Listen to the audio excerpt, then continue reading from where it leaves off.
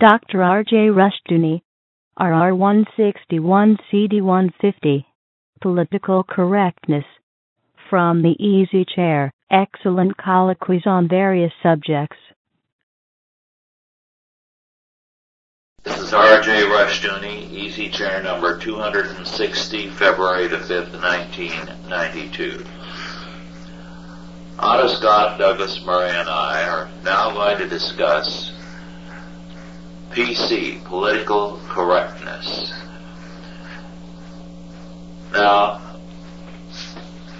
this can mean a great many things. I think, by way of background, let me say this. There is a sense in which political correctness is legitimate, or the requirement that someone toe the line on a particular perspective. I believe, for example, that a Catholic or a Protestant college or school has the right to say to all those who work for it, you have an obligation here to affirm those things which our particular church maintains. I don't see anything wrong with that. Again, the University of California, shortly after World War II, with Goodwin Knight as governor at the time,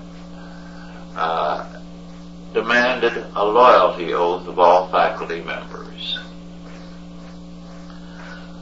A number of them, well, not too many, a half a dozen or so, refused, and it became a national issue.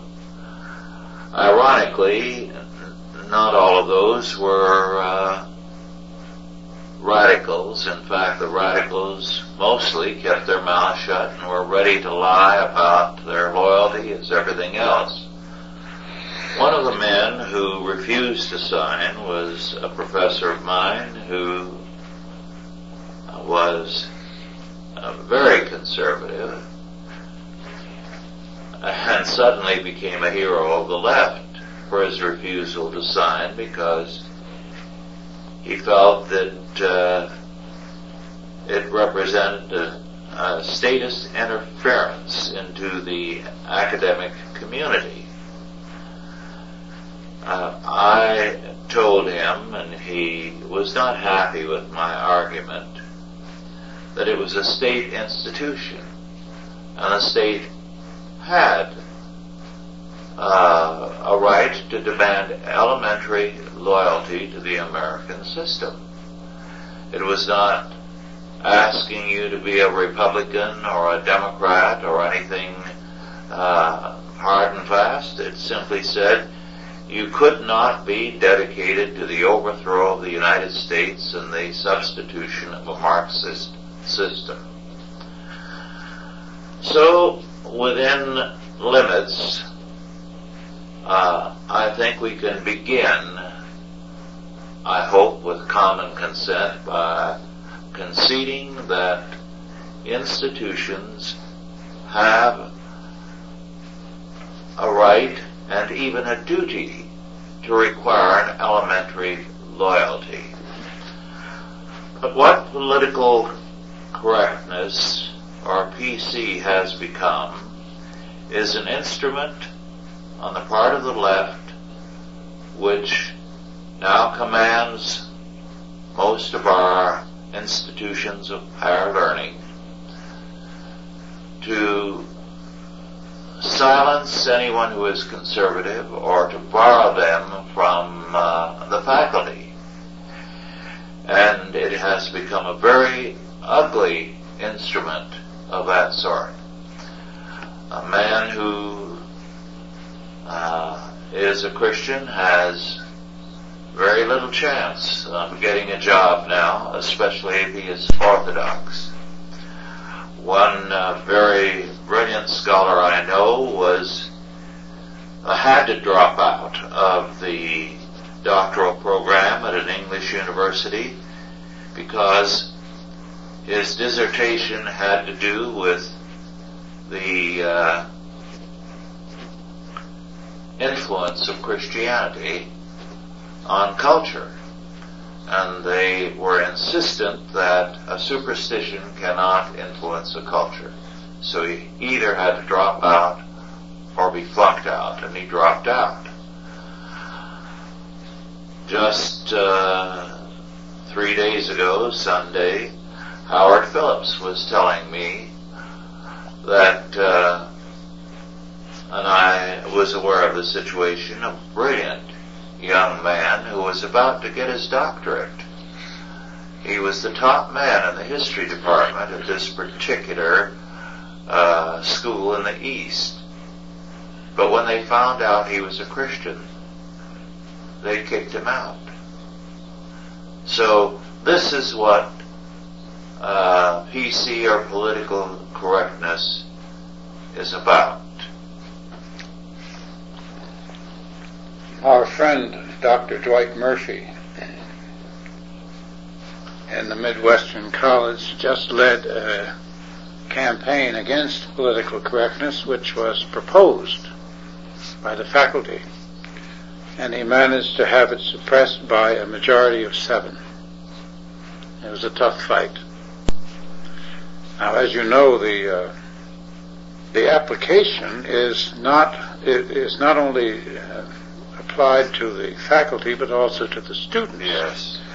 And the students are then, if they're convicted of having said something that might be considered sexist or racist, and these are very elastic characterizations, are then put into remedial classes where they are indoctrinated in the correct attitude. That's what the Chinese communists do. That's what the Chinese communists did. That's what all the communist countries did. They insisted upon an open confession. They insisted upon an open apology, and then they had re-education courses. Vietnam has re-education camps, and China still has, and I'm sure Cuba still has, if there's anybody brave enough to need re-education. And this, of course, is totalitarian. And the lesson that's being taught in the colleges is that you do not have free speech. Now, that's a very bad lesson to teach Americans. You get ahead, you get along by going along, and you lose by speaking up. Well, my definition of political correctness is intellectual terrorism. Very good. It's an insidious coercion that we see all around us, and but I think there's a positive side to it. You cannot have that kind of contained frustration, kicking people out of universities and denying them credentials in their particular discipline. And I think it gives rise to the possibility of a rebirth of Christian universities or Christian-based schools. This is exactly what we need. If someone would provide us with the funding, we'd get to work on it. One of the very, very powerful books of the 80s was by someone who, after, I believe, 22 years, was finally released from one of Castro's prison. Valladares, I believe, was his name, and the title of the book, Beyond All Hope. And the point he made there, that he had been arrested for a very harmless remark, which had only one fault. It displayed an independent mind. And the goal of the tortures that he and others were subjected to was to break every one of them into agreeing with the party line, into singing the praises of Castro, into talking of the glories of the new Cuba. They knew that all this was hypocrisy, that no one in the prisons who went along with their classes and joined them had an element of honesty. They were just trying to get out of the endless torture. And what the author said was, and he resisted to the last,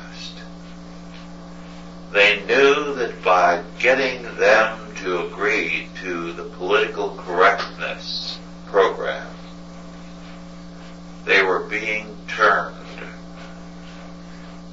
into moral zeros. The goal of it was to make moral zeros of all the prisoners. Then, men who were moral zeros could be turned loose and would no longer be a problem, no longer a threat to society. And I believe that the universities today are dedicated with all the passion of their being to turning people into moral zeros, so that our students are at risk in these universities. I regularly get calls from people asking, where can I send my son? And probably you heard Dr. Ellsworth McIntyre describe his own experiences going to two schools ostensibly thoroughly reformed and safe for the children. And he said in one, he walked in the lobby, there was a couple virtually copulating on the Davenport. And he saw every evidence of moral looseness. At the other, they told him proudly that the girls and boys had to leave one another's bedrooms at 2 a.m. So it was obvious there wasn't a fit school that he could find anywhere. And I don't know of any, so I tell parents, send them to the school close by where your children can stay at home and you can control their lives while they are at the university. It's a very interesting point that pornography is shown in films, and they have sex education classes, that the dormitories are integrated with sexually and racially, but yet these people claim to have such tender sensibilities that they are deeply offended if anyone points out the differences between the races and the cultures. Yes. Now, when I was a boy, I was taught, of course, that all races and cultures had rights and certain similarities. But I was also taught that to know the differences was crucial. Absolutely very important to know the differences, because otherwise you wouldn't be able to get along. You wouldn't understand the world. And here, students are degraded for saying that there is a difference between men and women. The most elemental of all differences, mandated by God. Yes. I was always impressed by the contrast back in the 60s at SF State when they inaugurated these black studies programs to the exclusion of essentially white studies or Western civilization, to the total exclusion. There is an anthropologist, a social anthropologist named Edward T. Hall, who has written some books on cultural matters. The latest that I read was entitled Beyond Culture, and I wouldn't say that it was a book I totally agreed with. Certainly I didn't agree with all his conclusions, but I was interested in some of the cases and experiments that he and his colleagues conducted. For instance, they videotaped people in conversation, both men and women in conversation with one another without the sound, and also blacks talking to one another and whites talking to one another. And they found that there was a correlation to body movement. There are certain postures and attitudes and body movements which the people engaged in. Hand and arms and legs and feet and switching from foot to foot and so forth. He said almost like rudimentary dances. If you speeded the film up, it would look like a dance. And he said there was a discernible and marked difference between black groups talking to one another and white groups talking to one another, and then black and white talking to one another, in which you would see the dissimilar body movements. Now, I don't know whether they've shot him yet or not, because the book was printed in the 70s. Maybe he's retired and he's safe. But I'm sure that if he was on a faculty today, he would be dismissed. Yes. Well, at the end of the Middle Ages, the university's stature was so shattered by its stupidities that it took centuries for the university to recover. And I think we may possibly be facing a serious similar problem. More and more of the innovative thinking is coming out of industrial laboratories, out of independent men. The federal government has done a disservice to the future in that its tax plan has hurt industrial research and development. But this is still the most fertile area of new thinking and new development in the scientific field, in the industrial field. Similarly, a great deal of the thinking that is most telling with regard to the future is no longer from within the university circles. Well, unfortunately, the press takes its cue from the universities. Yes. Now, the press is politically correct. Yes. We see it on television, and we hear it, and we see it in all the publications. They all take a politically correct attitude on the issues of the day. Even the newsletters, even the so-called independent newsletters are politically correct. They're very careful about what they report, what they comment on, and what they say. I'd never believed I would see such conformity in this country.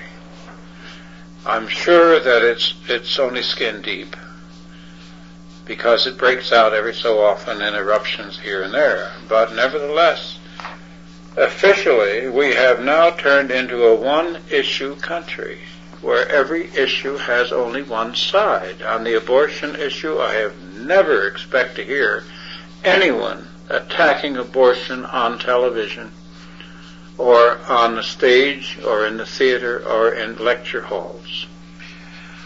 Well, in the economic newsletter realm, if anyone speaks too freely, they will very often be subjected to a tax investigation.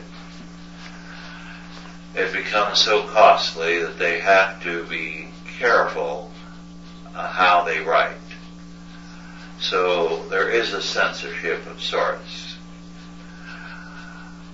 The multitude of little presses springing up from coast to coast is startling.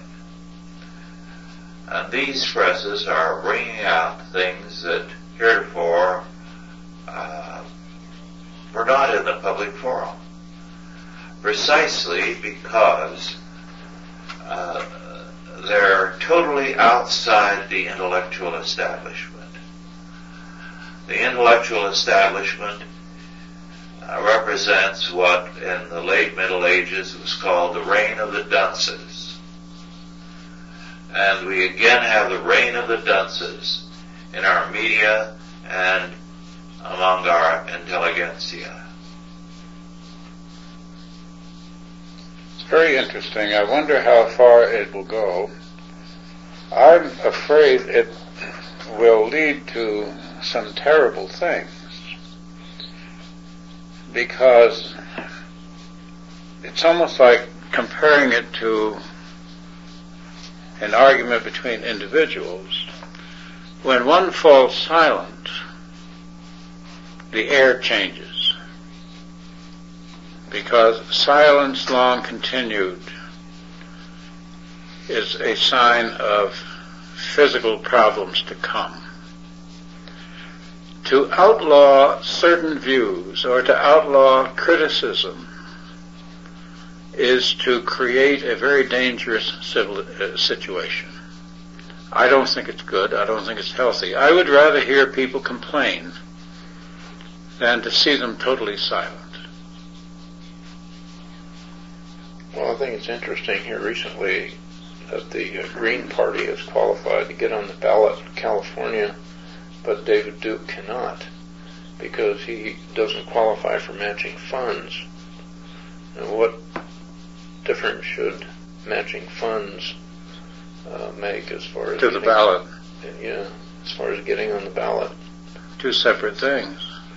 I would think that they want, if they're going to allow one diverse point of view, then they should also allow a balancing diverse point of view to relieve the frustration. If they keep it strictly on one end, then it's going to build up frustration on the other end. Well, it reminds me of a short story by Ludwig Bemelmans. Remember him? He was an excellent writer. Ludwig Bemelmans wrote a little story about spring in a totalitarian country. Of course, the dictator announced that it had arrived. It was the 1st of May. So immediately the flowers all burst into bloom, the grass turned green, the birds began to sing, excepting over the house of the enemy of the state, where it was still snowing. And the whole thing went on in that area. Had in the streetcars, they had one first, second, and third class streetcar. Then they had a special car at the end for the enemy of the state that had no floor in it. He had to run long inside. And I thought of that when Duke was running for governor of Louisiana. The President of the United States and every single newspaper in the land went into conniptions. He got the greatest press of anybody in the country. It was as though this country was going to be destroyed. They are fighting to prevent him, and they are using illegal means to prevent him from getting on the ballot in a number of states. That's, of course, in the name of our freedom. Yes. Now, I have no use for David Duke, but I have no use for those who are restraining his freedom. Well, one of the things that I think is very revealing is that in the last year, a record number of newspapers died. And they died deservedly. Yes. And the others are continuing to go downhill. They're having great problems in advertising Yes. and in publications. Now I haven't done it, but you could go across the United States and pick up a newspaper at every town that you go through, and you would find the same headlines, the same features, the same comic strips, the same editorials, and the same attitude and the same argument from one end of this country to the other. But meanwhile, there is a startling increase in the number of newsletters. Oh, yes. Tell me about it. Well, I think the demise of the newspapers because of the advertising, declining advertising revenues is a picture of the country as a whole. You know, you've got steel companies that no longer have advertisements. You have oil companies that no longer exist that don't have advertisements. I mean, those were big clients of newspapers. Well, the newspapers, for some reason or another, have never seemed to regard those institutions as worthy of even a kind word. Well, they'll think about them fondly when they have to padlock their front doors. I wonder if they will, because I'm not sure that they can even see connections anymore. Rush was talking about causality.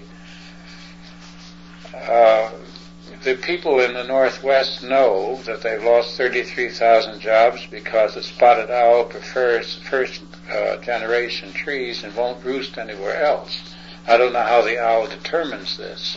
That's a lie. Of course it's a lie. It's an obvious lie. Yes. I mean, it's a ridiculous lie that the owl knows how old a tree is and only goes to the old one. But they can see the connection there between environmentalism and employment. When the average person realizes that environmentalism is out to the perfect environmental situation, I've finally decided, is a graveyard. There's no motion disturbing the worms or the birds. Everything is growing as it should, and the people are silent. Well, political correctness is not meeting with favor from the people. The indifference in this campaign to the candidates is phenomenal. And this has been coming on for some time, but nobody is happy with any of the candidates. Pat Buchanan is the only one that has engendered some enthusiasm. But by and large, people have concluded that there isn't much difference between the two parties. Well, of course, the two parties have set up so many rules against third-party movements that it's very difficult to break that arm lock. But what strikes me is the lack of seriousness on the part of our government. They've watched the silence grow among the people. They've watched the people stop voting. And yet they don't see these signs of danger for the government. No, I think it's because of the essential Hegelianism of our age. The rational is the real. That's the fundamental principle of Hegelianism. What the intellectual conceives to be rational is the only reality. Therefore, the rest of us are unreal, and sooner or later, we're going to go their way, because reality requires it. Well, the problem with rational thinking, logical thinking, is that the world is neither rational nor logical. Human beings are emotional creatures. They are spirits more than they are bodies. And once emotion comes into the situation, rationality and logic no longer apply. They no longer prevail. And we're the very silence. I remember having lunch with Don McIlvany, and I said, we don't have free speech. And he said, well, look at the people in the restaurant. You can't tell them they don't have free speech. I said, I don't have to tell them. They know it. He said, how do you know they know it? I said, by their silence, by the silence on various topics. We have a situation here in Northern California. We've got a school principal who's trying to extricate himself from a quagmire of political correctness because he cracked a joke about the San Francisco-Oakland Bay Bridge connecting Fairyland to Jungle Land. And for the past week, it's been like a tar baby. He can't disconnect himself from it, and this is dragging him down. Well, Fairyland and Jungle Land are superb terms for the two cities. Well, he's right in the middle of a bastion of political correctness. Yes. The Bay Area is just a hotbed of that kind of action. Well, you have two major universities in the Bay Area. California, the University of California at Berkeley and Stanford. Plus you have the University of San Francisco and a number of other institutions. And their influence is very powerful in enforcing PC. They are very hostile to anything that dissents from the established line. Well, once you get young people to surrender their souls, so to speak, to the establishment, to the educational establishment, what can one expect from them in the future? Well, they're very malleable. You know, this political correct thing is right down into the grade schools, so that by the time the kids hit the front door of the universities, you know, they got skulls full of mush, and the professors can do anything with them that they want to. Well, the lesson is that cowardice pays, and that courage is defeated. Well, you have to give them an out. You know, this is why alternative schools are necessary. And this is why there is such a major move now against the Christian school and the home school, because they are realizing that before the decade is over, half or more of the children of the United States will be in such schools. So the voucher plan is their way of attempting to control it.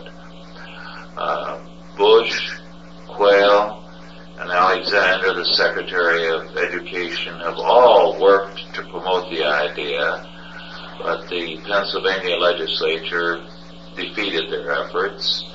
The effort now is in California and in other states. We probably will see it on the ballot here later this year. I wonder why church groups, including denominations, have not given any thought to the idea of putting out newspapers. Well, they have put out magazines for a long, long time, but the hierarchy controls them. I just learned that the Boston Pilot, the Catholic periodical there, which was one of the best circulated in the country, fired within the past year its editor because he was too conservative and outspoken. And the circulation has dropped to 30,000, a fraction of what it was. What was it? I know it was in excess of 100,000. Now, this is what happens.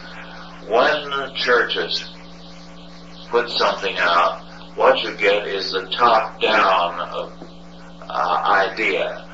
How can we make this magazine or this paper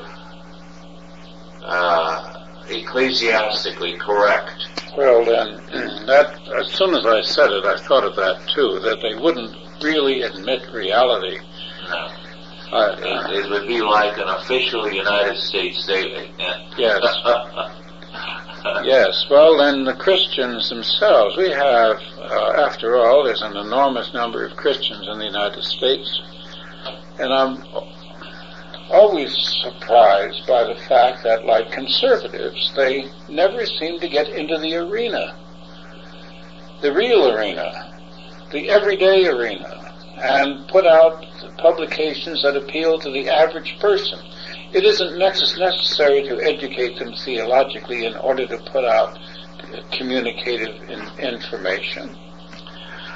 Well, Otto, the number of newsletters and magazines put out by the people on the Chalcedon mailing list. Yes, we're doing our best, yes. Legion. Apart from our staff members, our readers are busy putting out things that deal with a specific issue or with a specific church scene, so that they are marvelous troublemakers to the powers that be all over the country. I read an article recently that this is what hastened the demise of the Russian Empire, was the clandestine assembly of computers. The Samizdat, yes.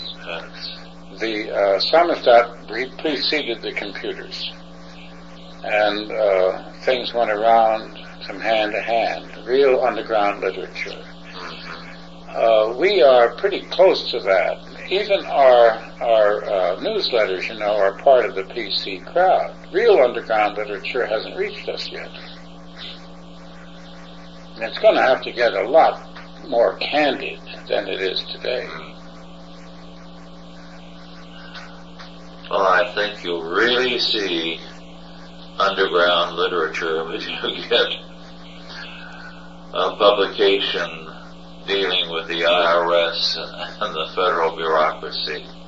And naming names. And naming names, yes. Naming the judges. Yes. And connecting the judges with the decisions. And naming the agents and the agencies. Yes. With the regulations. And calling attention to all the homosexual judges on the federal benches that Jimmy Carter named to office. He named more judges than any other president for a long, long time, because the federal judgeships were expanded, yes. So that alone could be a remarkable subject for a newsletter, but it would take a lawyer who would promptly be disbarred probably, and a great deal of legwork to collect all the data. You can't find out anymore. For instance, I've inquired recently how one goes about finding out how local judges rule on various types of cases, not specific cases, but to just accumulate percentages of how many times does he give the maximum sentence for a particular type of crime. That kind of information used to be published in the press so that people had some yardstick to measure a judge with. Now you can't get that information anymore. I was just stonewalled. In the press, every time some federal judge issues an order, unless it's some guy who gets on television like Kelly did down in Wichita, you never find out what the name of the guy is that issues this order and this decree. The judiciary. The judiciary is the shadow branch of our three branches. And of course, in Stygian darkness is the agencies. And then today, they announced that the Bar Association will not release to the public the names of attorneys who are disciplined for infractions, for breaking the law. They're protecting the reputation of the lawyers, which seems to me like a lost cause. Yeah. Well, what is happening here and there across the country is that women are forming groups, and they are monitoring various groups, say a council meeting, board of supervisors meeting, a judge, and so on. So this is a step in the right direction. Well, yes, it is. Why? How is this? Do they call themselves any special names? No, these are small. It's just organizing groups in various communities. Yes. That's a wonderful sign. Yes. Well, accountability is all but gone as far as the politicians and the judges are concerned. That's how they've become so arrogant. That's what led to this in part. Some judges were so arrogant in cases involving rape and child molestation that a great many women felt that they had to do something about it.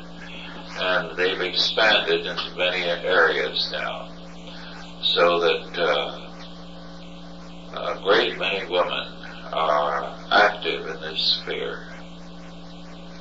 Well, we have something else which we're going to have to pay some attention to, and that is the racial and ethnic nature of our criminal class. I think it's long overdue to identify those that are committing these terrible crimes. Of course, all races and ethnic groups commit crimes, but we would at least have a more rational and realistic idea of who is committing the crimes if they describe the criminal. Although they have solved the problem.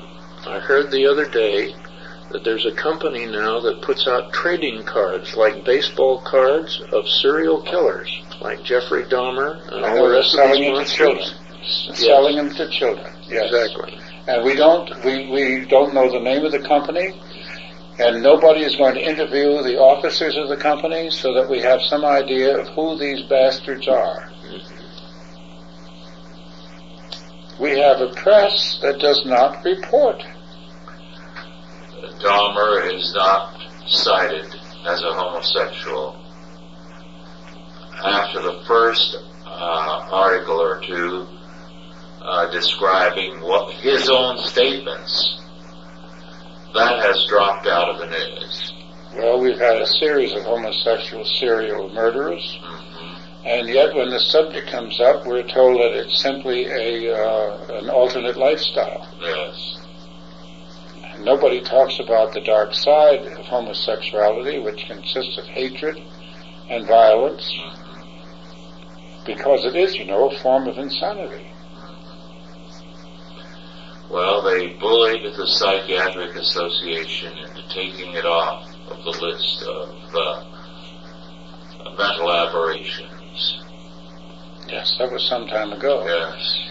There is no coverage of, excepting in special places, no coverage of the American Historical Society meeting, no coverage of many other scholastic gatherings in which weird subjects and topics are discussed. Well, Herbert Philbrick recently called attention to the fact that a conference of Marxist professors in our universities was held with over 1,000 present. No coverage in the press. No coverage in the press. Well, now that's because the press is politically correct. Yes. Political correctness, in other words, is an official orthodoxy that hides everything that they don't want to discuss. I wonder how many people are aware of this conflict that they have going in San Francisco with the this group that is trying to legitimize sex between men and boys that meets in the public library down there. I wonder how many people outside of the Bay Area in this country are aware that that's going on. Well, what we are told about is the fact that some parties want homosexuals to be scoutmasters. Yes. Well, the Man-Boy Love Association is now a national group. They parade. They are increasingly becoming aggressive in formulating their position and taking a hostile attitude towards anyone who criticizes them. Well, they feel safe to do so. Well, the politically correct umbrella, all of these groups now are standing underneath the politically correct umbrella. Yes, they are. And this is why I drew a line before between the Weimar Republic and our situation. This was true in Germany during the 20s. Yes. It was the same. The same permissiveness, the same expression of these ideas in the media and in films. It permeated everything. Yes, it did. It drove the Germans crazy. You think the same thing will happen here? Well, if you gag people,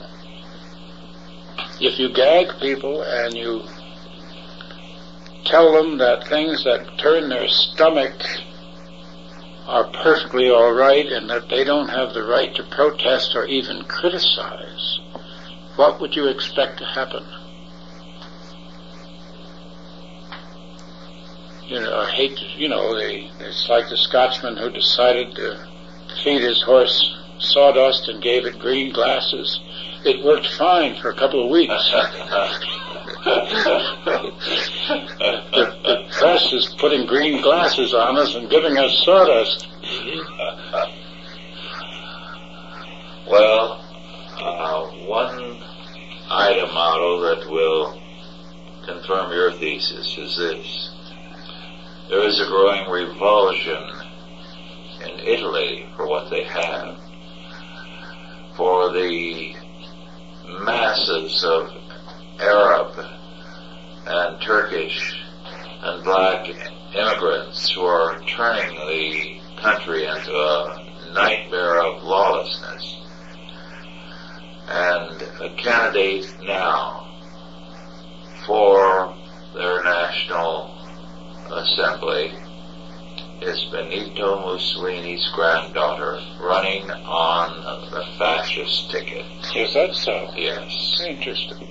That's interesting. She says the people, she's an attractive young woman, she says the people have had it, and she feels they are appreciative of the order her grandfather provided. My goodness. Now that's an ominous sign. That is an ominous sign. Well, I saw another ominous sign on the CNN tonight. The Mexicans are grouping together on the Mexican side of the border in groups of hundreds, and they are running as hundreds across the border, and they're running onto the freeway.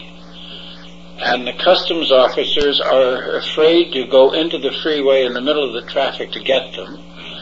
So they're simply flooding into the United States. And this is filmed. And Mr. Bush, what is Mr. Bush campaigning about? I've forgotten. Oh, the National Health Program. Yes. They can't take care of the elderly now. And they're talking about taking care of everybody. Yes. And it's going to bankrupt the country faster than Larry Burkett. Well, it'll come with health price controls. Yes. And it'll have the same effect on the medical industry as price controls had on petroleum industry during the shortage. The Wall Street Journal has an editorial on it. I forget what they call it, not Never Never Land, but something similar. But the idea that people are now running across our border in mobs is incredible. It's happening all over Europe. They're pouring in from North Africa, from Turkey, from the Soviet Union, and Browning's belief that in time millions would be on the Atlantic shores deluging Europe seems likely to come to pass. You remember the book, The Camp of the Saints? Vaguely. Well, it was the author simply said that there were armadas from India and other parts of the Orient, whole boatloads and whole flotillas landed on the shores of France, and they just ran ashore. And I don't know whether it was apocryphal or not, but I was told by somebody that when Deng, the dictator of China, came over here and got the red carpet from, who was it, Carter?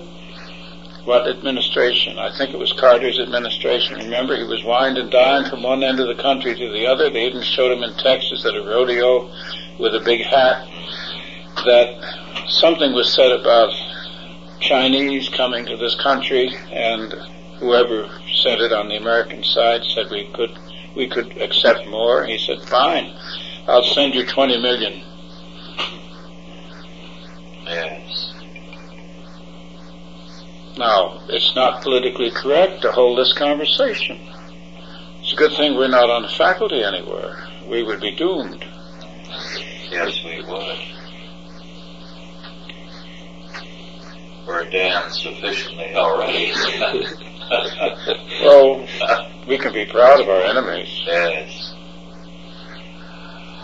Well, We don't have much time left, but I think we ought to recognize the fact that all this is known to God and is in His sovereign plan. And that God's purpose is to shape the things that are, so that only those things that are unshakable may remain. And I believe when this is over, we will be stronger than ever, and the Bushes and the Carters and the Cuomos and all those people are going to be swept aside. I do not see them enduring, because what they manifest is a will to death. All they that hate me, says God, love death. And the will of death to death is very prevalent in our civilization. I, as you know, wrote a book on Freud some years ago, and Freud was very perceptive as well as very foolish. He saw two main urges in man. One, a will to life, the other, a will to death. And knowing only fallen man, not Christian man, he felt that the will to death was overpowering and evil, and it would triumph. So in his correspondence with Einstein, he made it clear he had no hope in the Soviet Union or anything else, that he could only see the more man developed his powers, the more the will to death would predominate. And I think we are going to see this will to death on the part of humanistic men, politically correct men. They are suicidal. They are killing the world as they have known it.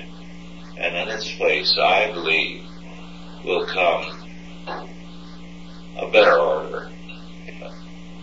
A godly order.